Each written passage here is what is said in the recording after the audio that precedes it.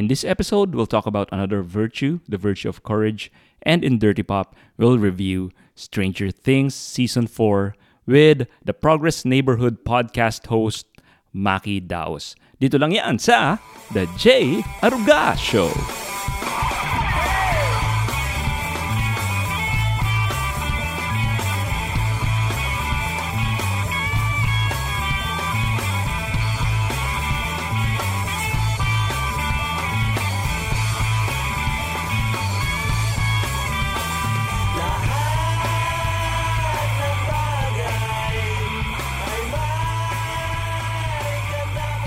Kumusta? Welcome to the J. Aruga Show, the first award-winning conservative podcast in the Philippines. So every now and then, kailangan ko i-remind kayo na award-winning itong podcast natin. Okay, how is everybody doing? Before we begin, I'd like to thank our previous guest, si Joe. Hey Joe! So hindi ko minamock ang mga kano, okay? Ito yung Filipino thing kung saan tinatawag nating Joe lahat ng puti na nakikita natin. Although in this case, Joe talaga ang pangalan ng guest natin, si Joe Heschmeyer. So thanks Joe for gracing our show. Wow, that rhymed. We talked about the first 200 years of the Christian church and how it looks very, very Catholic. So check that episode out. Check it out, y'all. Check it out. Also, salamat din sa co-host natin na si Voltaire de los Reyes nung last week's episode. Sa mga hindi nakakilala kay Voltaire, siya yung kapwa ko pogi. At hindi lang yan, kapwa panel din natin siya sa Unboxing Catholicism. Kaya salamat Voltaire. May Daily Reflection YouTube channel si Voltaire. Kung tawagin ay The Noisy Sheep. Siya yung maingay na kapatid ni Brother J. Paul. Except si Brother J. Paul, banal siya. Siya ay isang holy sheep. So speaking of Brother J. Paul, salamat din bro sa pag-guest sa Unboxing Catholicism. Sa mga hindi nakapanood, nandyan lang yung replay sa Facebook and YouTube channels ng Unboxing Catholicism. Kaya, ano pang hinihintay nyo? Meron din akong malungkot na balita sa inyo. After this episode, we'll take our regular August break from podcasting. Kasi kailangan ko namang magpahinga, guys. Kasi medyo, alam nyo naman, itong pagpa-podcast, kailangan natin gawin. Pero, minsan, yung mental health ko, kailangan isipin ko rin, di ba? Alam nyo yun? Yung mental health, naunawaan nyo? Pinag-usapan natin yan with Doc Gia before. Okay, so tapos na yung mga plugs. Ano ang topic natin today? May mga memes ako sa The J. Aruga Show Facebook page. Ang mga memes na ito ay mga quotes kuno ni J. Aruga na isang podcaster. Ang problema lang ay dito sa mga memes na ito, hindi ko pa talaga nasasabi ang mga yan, yung mga quotes na yan, anytime, anywhere, in public. Kaya, sasabihin ko na dito sa episode na ito, ang mga quotes na yan. Ganyan kasi tayo sa podcast. Nauna yung memes bago yung actual na pagsasabi ko ng quotes. May powers kasi itong tagagawa natin ng meme eh. Si Dax. Hi Dax! So may power si Dax na makita ang future na sasabihin ko yung quote na ito, then gagawa niya ng meme. So eto na. Eto na yung quote na ginawa nating meme. Sasabihin ko na officially in this very day na napapakinggan nyo ang podcast na ito. If you want to make this world a better place, try to look at yourself and make... Sorry. Mali yung quote. Nasabi na nga pala ni Batman yan. So, ito yung quote natin. And I quote myself, "No divorce law is not a bug of our country. It's a feature. We're the last country in the world, aside from the Vatican, that upholds children's right to their parents above adult desires." End of my quote. Ito, isa pa. "Ito ang dasal ko for every Catholic/Christian right now. Many risked speaking out and losing friends in support of their candidate last election. I pray we muster the same courage too in defending marriage and the family." Quote by an award-winning podcaster, J. Aruga. Hindi ko lang kung bakit ganun yung boses ko nung binabasa ko yung quote. Yun, ito yung quote na gusto kong maging jumping point ng episode natin today. The episode is all about the virtue of courage.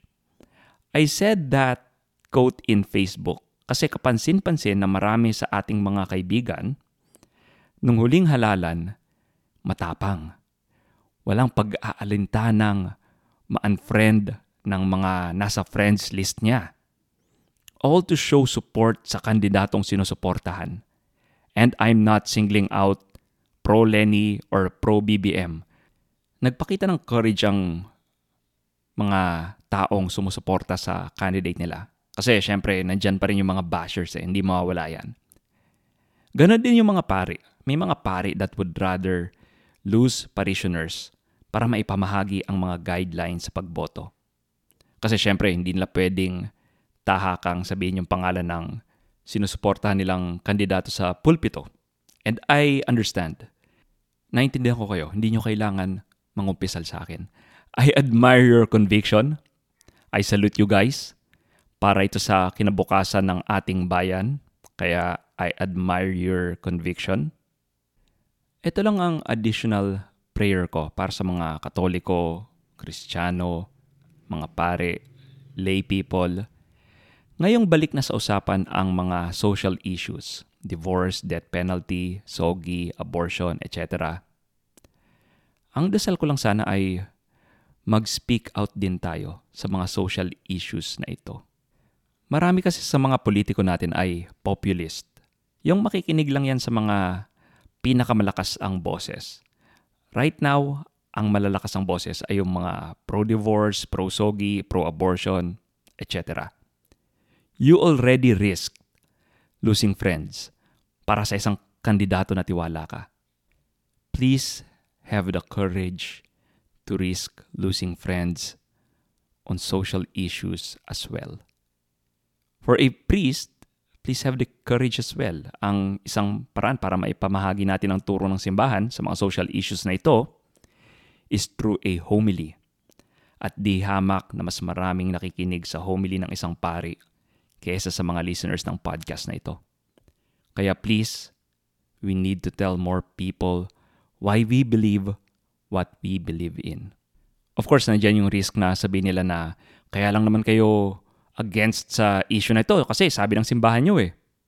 Pero syempre, pwede rin namang sabihin ng pari yung mga statistics, yung mga logical reasons, di ba? Yung mga sinasabi natin sa The J. Aruga Show, kung nakikinig itong pare or lay preacher na ito sa The J. Aruga Show, shameless plug. I mean, pwede man magpangaral ang mga pare using statistics and logic sa pulpito. I see and hear this all the time. Ito ang isa sa pinakagasgas na quote, pero sobrang totoo niya. Courage is not the absence of fear.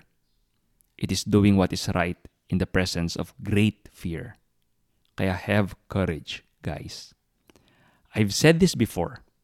Christians are the most persecuted people in the world right now. It's true.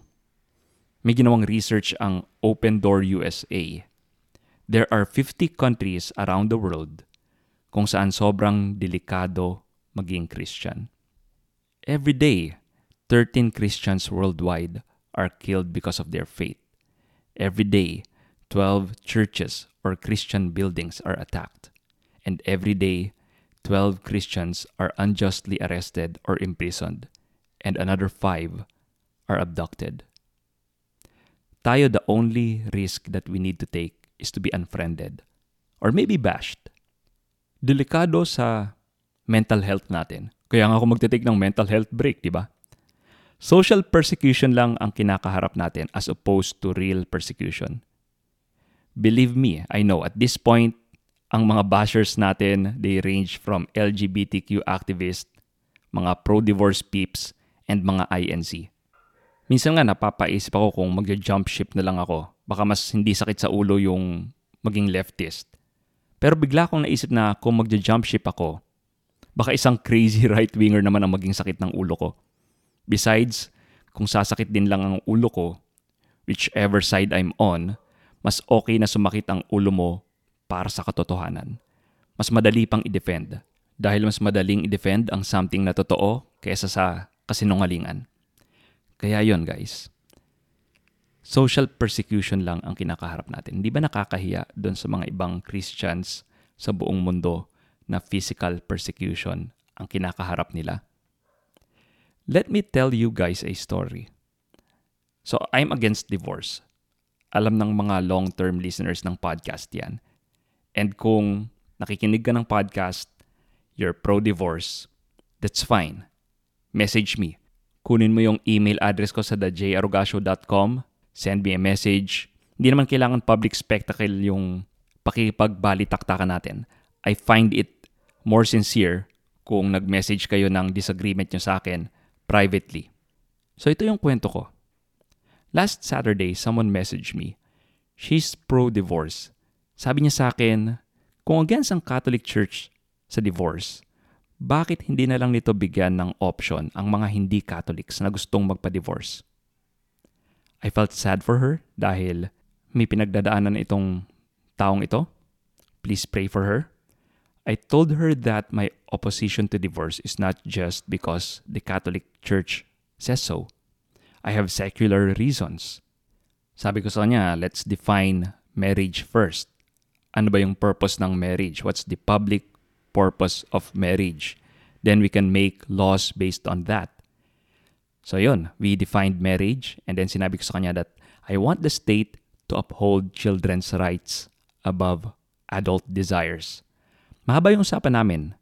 And para malaman nyo yung mga thoughts ko on divorce, I've made many episodes on that. And ito din naman mostly ang mga sinabi ko sa kanya. So makinig na lang kayo ng past episodes ng podcast. So I have a divorce playlist somewhere in the FB page. Anyway, my point is, I'm not sure I changed her mind. Malamang hindi. But she said points na sa kanya ko lang dinadinig. Sabi ni Jordan Peterson, assume that the person you are talking to knows something that you don't. At yun nga, may mga natutunan akong perspective na di ko pa nadidinig doon. We found a lot of middle ground in that long conversation if I didn't have the courage to post about divorce long time ago, and if she didn't have the courage to message me, she would think that we only oppose divorce because the church says so. At marami tayong kaibigan na ganon. Yung kailangan lang may makausap o kailangan malaman nila where we're coming from. Who knows, baka mapalakas mo pa ang paninindigan niya on defending marriage. As Catholics and Christians, we need to be out there. Be the salt of the earth. Makinig kayo sa The J. Aruga Show kung gusto nyong mag-prepare ng defense sa mga social issues na ito.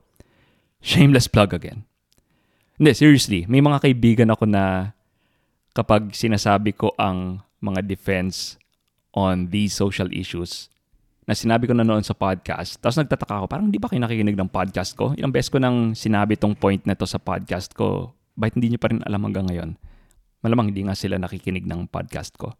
Pero on a side note, when discussing divorce, I think it's best na, ito yung effective sa akin, pag-usapan niyo muna what is the public purpose of marriage. Then, ang sagot dyan is, the state is not in the business of keeping a registry of people who love each other because love is not a legal term. The state is interested in marriage because a couple, a man and a woman, can create a child. And this child is a new citizen of the state. Kaya interesado ang state sa marriage. Because it's in the best interest of the state that this new citizen will be taken care of. Kasi kung ang mga bata ay hindi naalagaan, hindi magsusurvive ang state. Walang kinabukasan ang state. Sabi nga ni Rizal, nasa kabataan ang kinabukasan ng bayan. And marriage is instituted for that reason.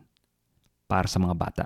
That's why mahalaga na ang state, it upholds children's right to their parents than adult desires that will cause kids instability sa household.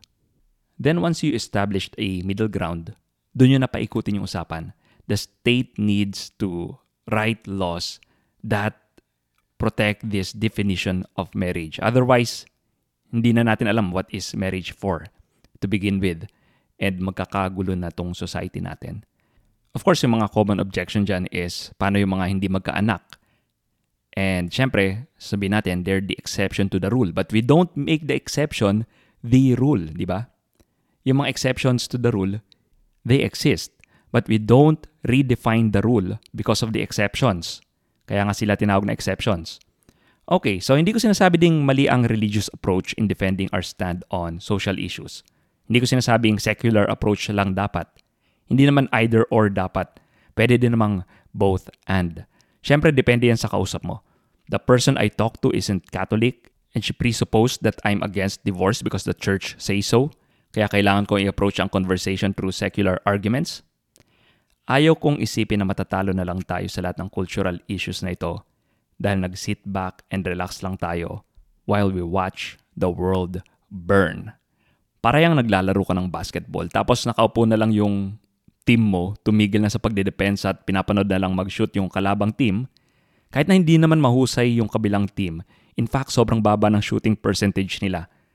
Pero dahil tumigil ka na sa pagdedefend, papasok at papasok ang mga shots nila kahit na ballballs ang pagbato nila. Alam nyo, ang cowardice lang ang dahilan kung bakit ang West ay nasa sitwasyon nila ngayon. Walang nagsasalita nung panahon na kailangan lang magsalita. Huwag nating hayaang mahantong ang Pilipinas sa ganon. My friends, it's time to take back the culture.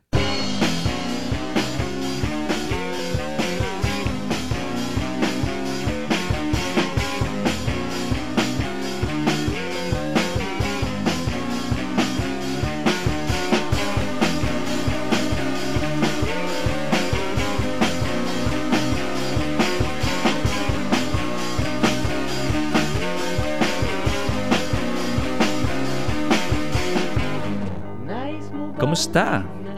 Welcome again to another installment of Dirty Pop, where we talk about TV shows and movies with other podcasters. And this week, we'll talk about Netflix Stranger Things 4. And we're joined by multi-platform creative producer, tech company co-founder, and host of the Progress Neighborhood podcast, Macky Daus. Kamusta, Macky? Kamusta? Hello to your listeners. Ayun, glad to be here on the show. What's keeping you busy these days? Most likely businesses. Wow. Yeah, the business that I run, because I'm a tech co-founder, so basically dealing with clients every day is doing it holistically. Ayun. And kanina ko lang nalaman you're a huge fan of Street Fighter. Down.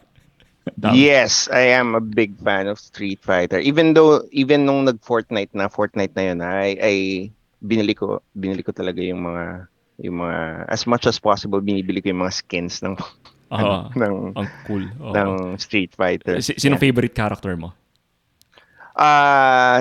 Si Cammy and si Guile. Ay, pareho tayo kasi ang ganda ni Cammy. Yeah, sobra. Since nung bata ko, dati. lahat ng ka-service ko, it's always Chun-Li. It's always Chun-Li here, Chun-Li there. Tapos yung iba, yung mga cousins ko, gusto nila si Blanca, gusto nila si Dalzim, ayun. Although Dalzim is good, but then of course, sinong mawawala na magusto kay Ryu and Ken or something. Tapos gagalit sila sa akin na I like Guile. Na pag sinasabi yung Guile is better than Ryu, actually. Ayun. And then, ayun. Parang ano yun eh, tandem nila eh. Guile and Cammy. Kaya nga. Ayun. Tell us more about, by the way, yung the Progress Neighborhood podcast. What is it about? The Progress Neighborhood podcast is initially I started that podcast to provide insights on fellow founders, co-founders, founders, tech founders, entrepreneurs, and things like that. And then along the way, I interviewed a lot of people who are successful entrepreneurs and let's say workers or employees of companies or high level position na may mga narating na. Wow. May mga narating na sa career path nila. And the main aim there is to give people motivation to progress. That's why it's Progress Neighborhood. I wanted to create a community wherein it is wherein yung mga professionals are the residents and they welcome people in to their neighborhood where they can grow, develop their skills and talents, ayun, and then make it profitable siguro in a year or two. Ganun. Ayun. Cool. Alam mo, Macky, ang dami nating things we can talk about, but for this episode, we'll talk about the strange things. So, Stranger Things 4 ang pag-usapan natin. Yeah. All right, let's get down to it. So, babasahin ko muna yung synopsis from the internet. Then, let's talk about the good things that we like, the bad things, then let's give our verdict. Okay, so ito yung synopsis na nakuha ko. It's been 8 months since the Battle of Starcourt, which brought terror and destruction to Hawkins. Struggling with the aftermath, our group of friends are separated for the first time, and navigating the complexities of high school hasn't made things easier. In this most vulnerable time, a new and horrifying supernatural threat surfaces, presenting a gruesome mystery that, if solved, might finally put an end to the horrors of the Upside Down. So, Macky, let's talk about the good things about the TV series muna. And let's remind the listeners that this will be a spoiler-filled discussion. Yes. Spoiler alert. So what do you like? What do you like? Actually, I've been longing for someone to do this podcast. Ayun, because there are certain, I even have theories about it. So, the first thing that I like about Stranger Things season 4 is they the producers of the show kept people in the loop every single time since season 3 ended. I mean, since season 3 ended, of course, they teased that Hopper's still alive. Yeah. Ayun. And then, from time to time, they are telling people na Stranger Things is coming back. Yes. They even posted something like it 4 days na lang before they announce it officially, ganon. But when the show when during episode 1 or on the eve of episode 1, I don't know if napansin mo yun, on the eve of episode 1, nilabas nila sa YouTube yung first 8 minutes ng Stranger Things. Yeah, parang naalala ko nga. Yeah, the first 8 minutes. And that yung ganon na style ng producers nila is something that I like kasi it crosses out the need of recap. Gets. Ayun. Usually when you watch series, TV series na ang haba nung gap, like Stranger Things, usually ang simula niya recap. Tama. Ayun.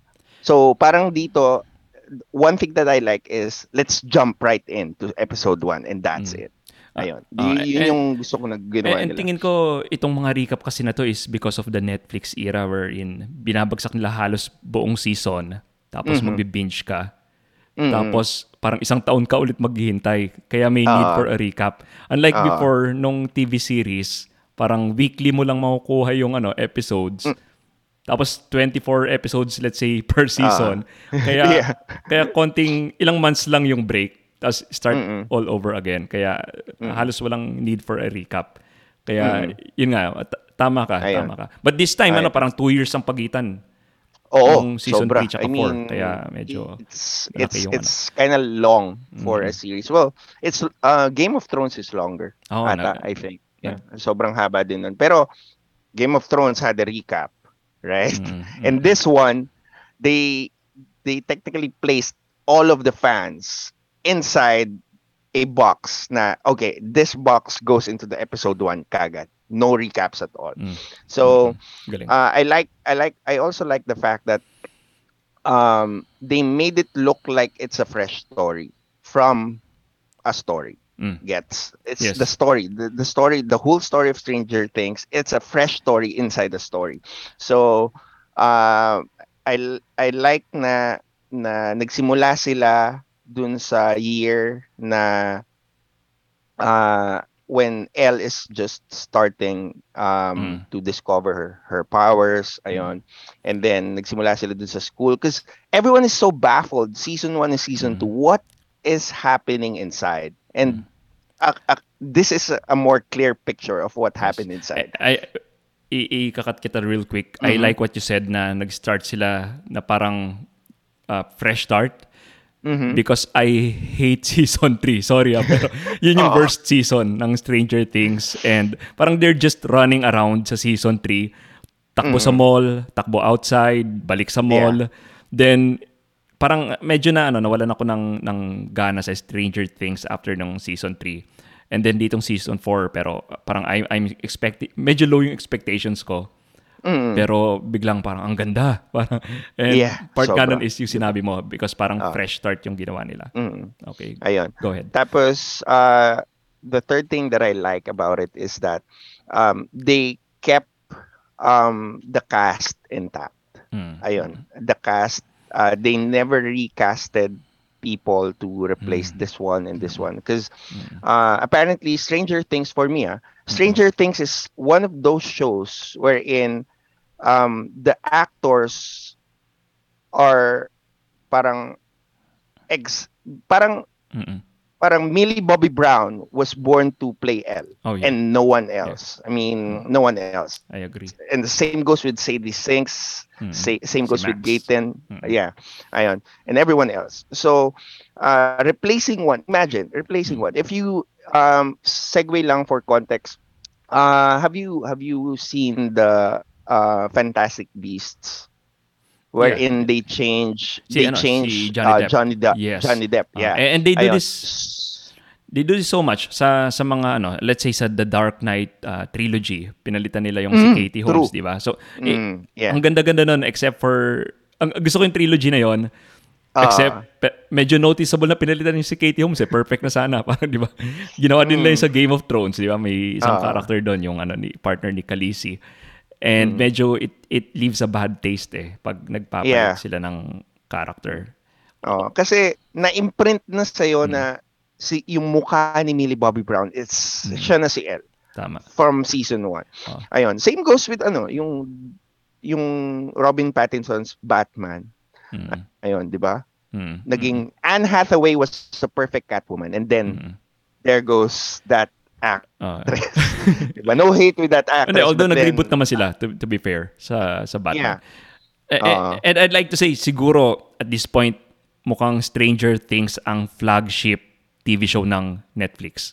It's safe to say. Diba? It always has been. Ayun, it always has been. Because I remember when Stranger Things first launched in 2016, and gusto ko siyang panoorin because I'm a big fan of anything that is set in the 80s, like Breakfast Club, Rent, and things like that. So nakita ko siya na parang it's an 80s set in the 80s na show. So I might technically like this, but then I never got the time to watch it since I was busy at work noon. I was starting pa lang as a corporate yuppie.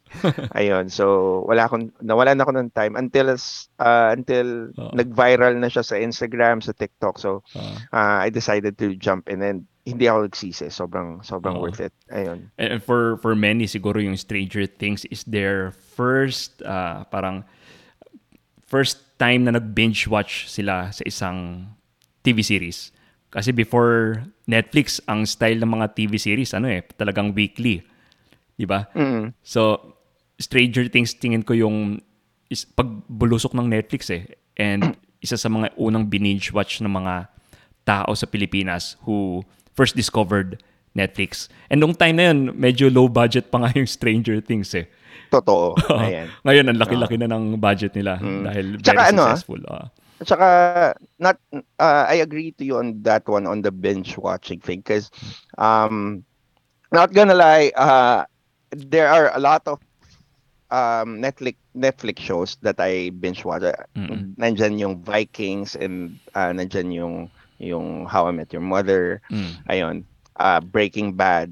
Although nung time ng nung How I Met Your Mother, Breaking Bad, ano siya parang weekly TV series yung mga yun, diba? Weekly TV series siya. Pero nung napunta siya sa Netflix, para talagang nag-enjoy ako kasi bininge ko sila ulit. But then, Stranger Things is kind of different because dun sa mga shows before na binge watch ko, bininge ko siya just because I like the show. I've watched it before and I like the show. This is Stranger Things is the first show na binge watch ko nang hindi ko namamalayan na binge watch ko na siya. Sabi pa nga ng girlfriend ko na parang sabay natin panoorin yung Stranger Things. Okay, sabi ko, I'm working right now pero I'm watching season 1, episode 1. Ayun. Sige, I'll let episode 1 pass pero the next episodes panoorin na natin. Dude, umabot ako ng season 2, episode 6. Dire-diretso. Nang hindi ko namamalayan. Ayun. And to the point na sobrang clear nung pagkaka-binge watch ko. Sometimes you just watch just to entertain yourself. This one, the moment I finished season 1, kaya ko siyang ikwento sa'yo. Ganun kalala. Kasi tinutukan ko talaga siya. And naalala ko yung feeling na kunwari una mong binge watch yung season 1, parang you've discovered something good na gusto mong parang ipaalam sa iba na binge watch nyo to, ang ganda nung series na to. Tapos may mahahakot ka sa Stranger Things bandwagon.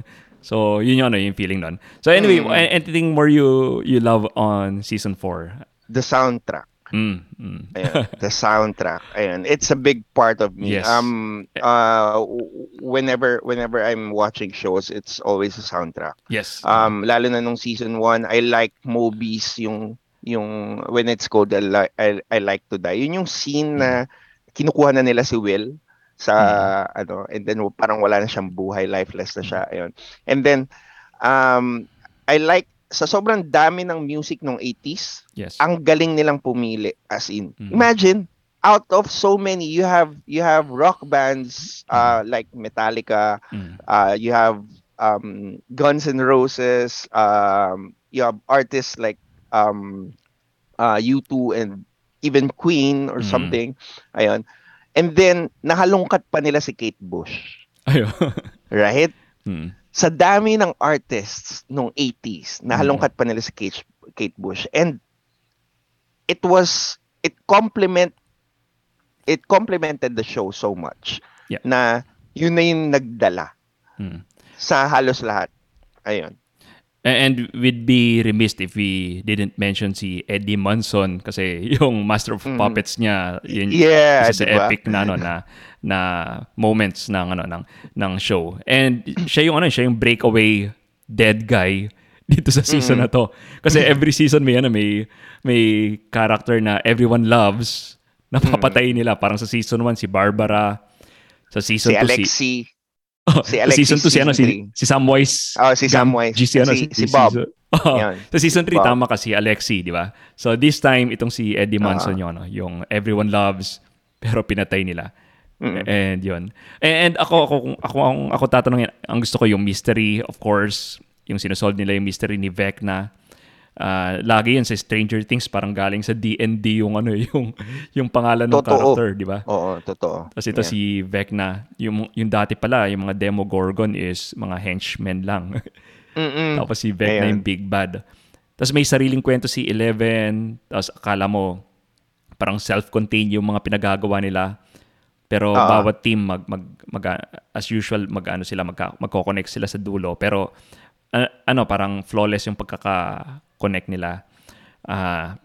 Tapos gusto ko rin yung everything was connected right to the very beginning. Gusto ko yung ginagawa nila pag ginagawa nila to sa movies, medyo gusto ko ginawa nila to once hindi ko sure kung fan ka ng Scream franchise. Oo, tuloy-tuloy siya yung first 3 kunwari, yung Scream 1 and 2. Tapos pagdating sa 3, so spoiler alert sa mga gustong manood ng Scream. Sa Scream 3, yung main villain doon, siya pala yung nagplano daw lahat. So yung mga pinagdaanan ng heroes from Scream 1, Kim Won. Siya yung nagplan. So parang ganito yung dating sa akin ng Stranger Things. So si Vecna, siya yung big bad simula pa nung season 1. So yun yung mga yun yung mga gusto ko dito. And again si Eddie, I mentioned it. Gusto ko yung redemption arc niya. He was a stoner, tsaka drug pusher, pero biglang nagustuhan siya ni Dustin. Hindi natin alam kung bakit. Parang hindi siya good influence sa mga bata, pero na-redeem siya. If I may add pa,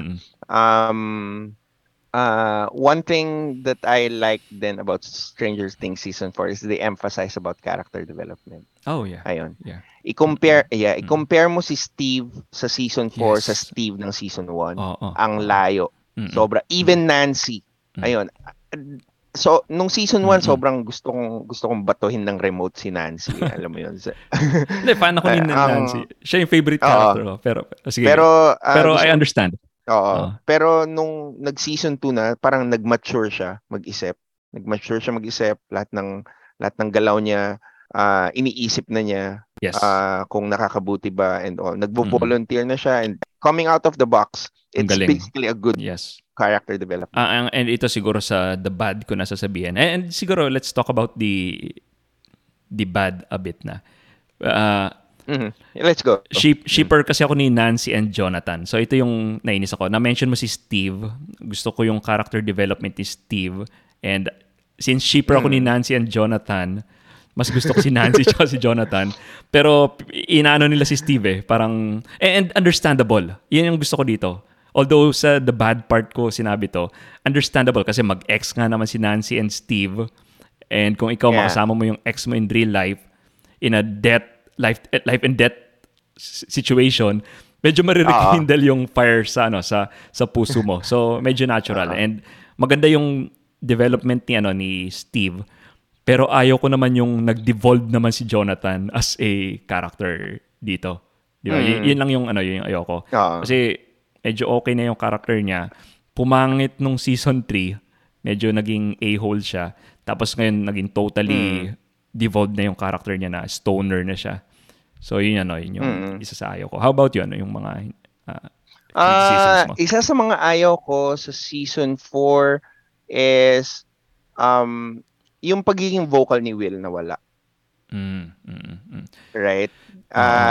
There are times nung season 1, 2, 3 na if he wanted to tell someone something right off the bat, whether sugar-coated or prangka pa yan, sasabihin niya yan Ayun. Naalala mo nung season 3 wherein parang naramdaman niya na he's here, di ba? Ayun. Dito alam kong may tinatago si Will Alam kong may tinatago si Will na hindi niya nilabas at natapos yung season 4 na hindi niya nilalabas. Na-put on the side totally si Will this season. Yun lang yung medyo... Kung may isang character na parang wala, si Will yun. At saka pinalitan nila yung yung trio. Nawala yung trio na nagdala sa Stranger Things sa limelight. Yung si Dustin, si Lucas. Will, si Lucas, and si Mike. Apat pala sila. Ayun, sorry. Naging trio kasi si Will lang na si Will lang yun So, kumbaga sa Hangover, di ba yung Hangover, apat sila, pero may isang laging na nawawala sa eksena. So, naging trio. So, ayun, isa pa yun na parang na-emphasize yung trio but then parang halata mo na set aside si Will. I mean, kahit i-rewatch mo siguro yung season 4, bilang lang yung sin si Will. Parang hindi nila alam ang gagawin kay Will at this point. Yun yung tingin ko. Yeah. Ayun. Tapos parang lahat may contribution about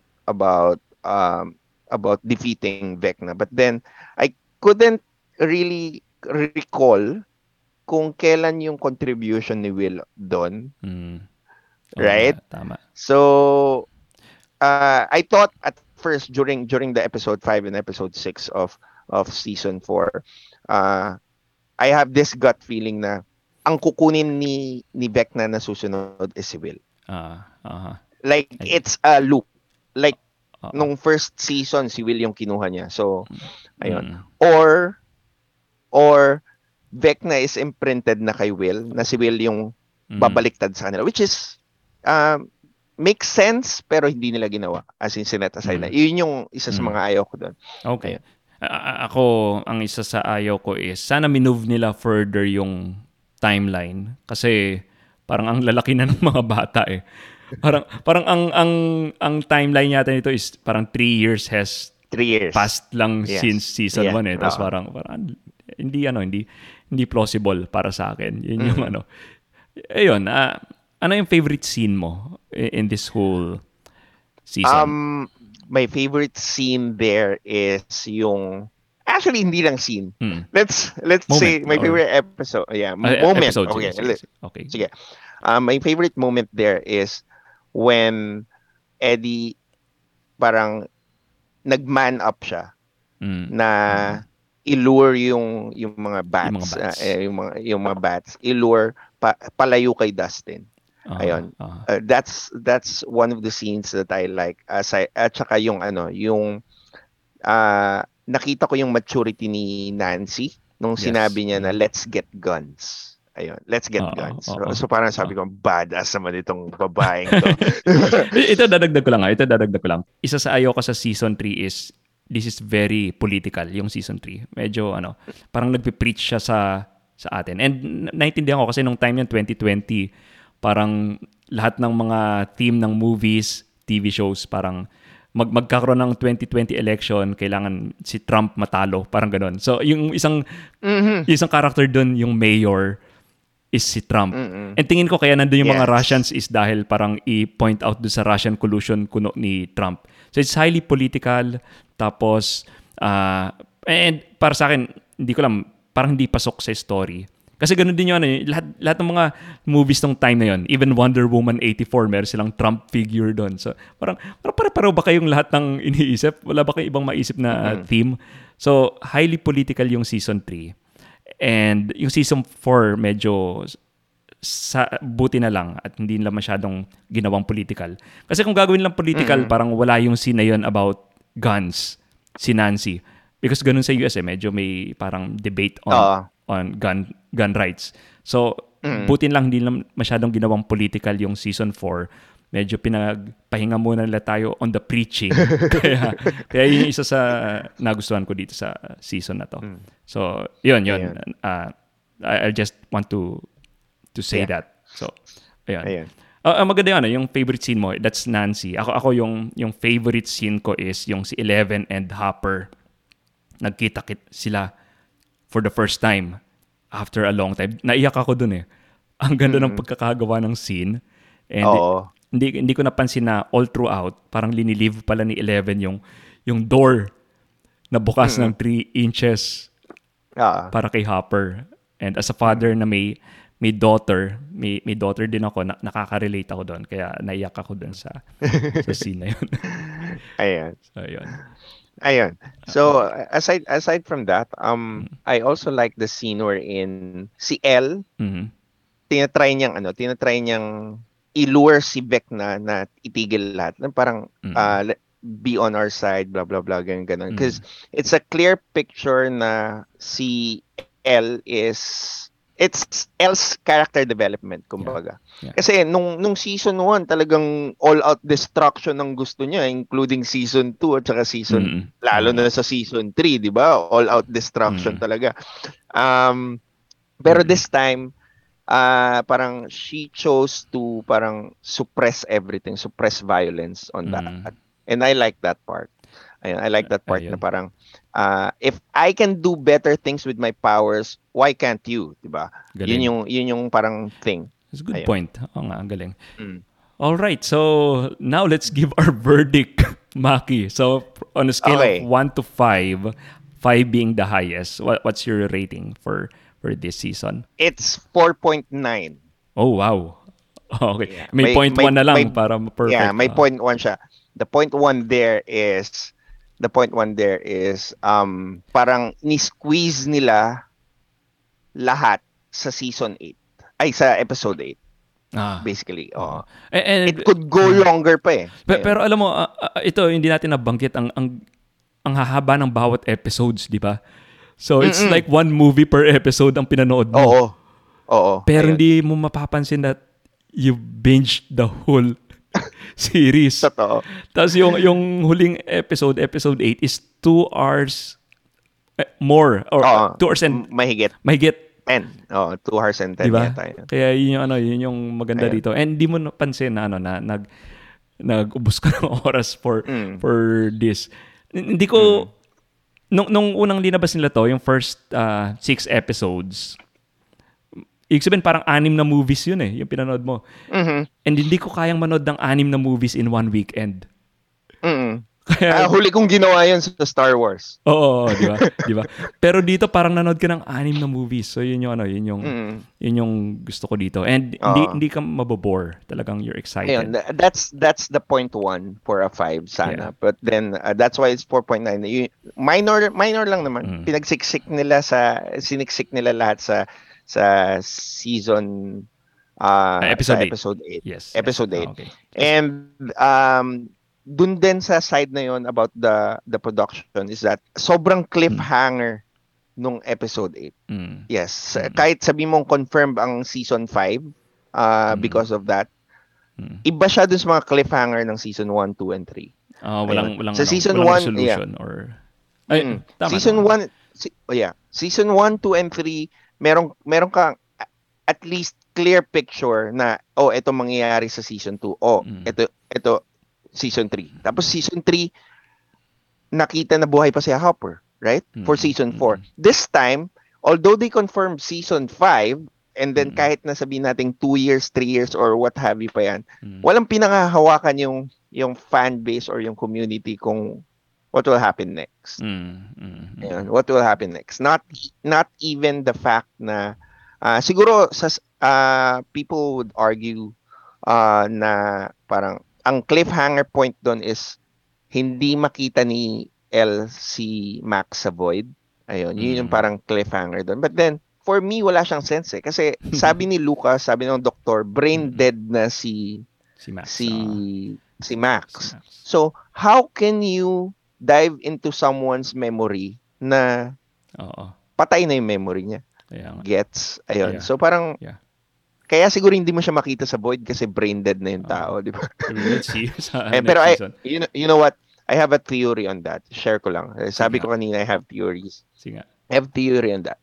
I remember on season 3, naalala mo yung parang quote-unquote sister ni Elle na nasa Chicago. Yeah. Hindi na nga natin siya ulit nakita. Yung duda nga ako na parang wala siya dun sa memory nung mga bata na kasama niya kasi parang black kid siya, di ba? So wala nang black kid doon. Yeah, Ayun. So here's my theory. During the travels of 11 nung season 3, never niya nakita sa Void or sa visions niya yung sister niya. Yung quote-unquote sister niya na yun. But then they technically share the same power. Now, here's my theory. Hindi niya makita si Max kasi by surviving what happened or what transpired in the sa Upside Down. Ayun. It's somehow na-adapt ni Max yung powers ni Vecna. Ayun. Naging one siya. As in yun yung sinabi ko rin to sa mga friends ko na parang Dr. Brenner was wrong all the time. Yun yung theory ko. Na you cannot make someone like L na may telepathic. Ayun. You have to engage them with each other. Ayun. Like for example, yung ginagawa ni Dr. Brenner na tinetrain niya na maging telepathic yung mga tao. It's not the right way. The right way is that letting them experience sa Upside Down and makukuha nila yun. It comes naturally. Ayun. So by the moment na hindi na makita ni El sa Void si Max, it's a clear indication for me with the context on my theory na yung powers ni El meron na rin si Max, no? Nice. Okay. So hintayin natin sa season 5. Good thing we recorded this theory. Yeah, I know. 2 years from now, babalikan natin tong episode and pwede natin sabihin na you're right about everything you said. Diba? Sige. Ayun. Okay, Macky. Ako, bibigay ko lang yung rating ko before we end. Siguro, I'll just give this a 4 dahil lang sa renowned off ko. pero napakaganda nung season na to. I love it and wala akong masyadong bad thing to say dito sa season. And yun, Macky, thank you for joining me. Please invite them. Thank you for having me. Please invite them to your work and your social media, the Progress Neighborhood. Okay, guys. If you have time and you wanted to learn something from the entrepreneurs globally, and visionaries, as I call them, and creators, join in and listen to the Progress Neighborhood podcast. It's available on Spotify, Google Podcast, Amazon, and wherever you get your podcast. As in, literally wherever.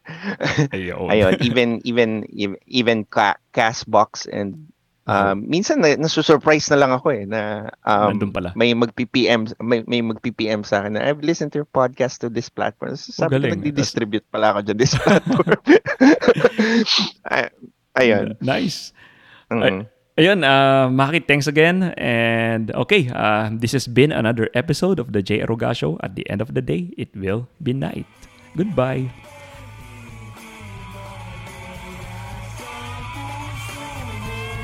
If this episode made your day, or even if it didn't, please press that follow button right there. If you're listening in Apple Podcast, please give us a 5-star review. Spread the word, tell your friends, family, your dog to subscribe as well. Thank you very much.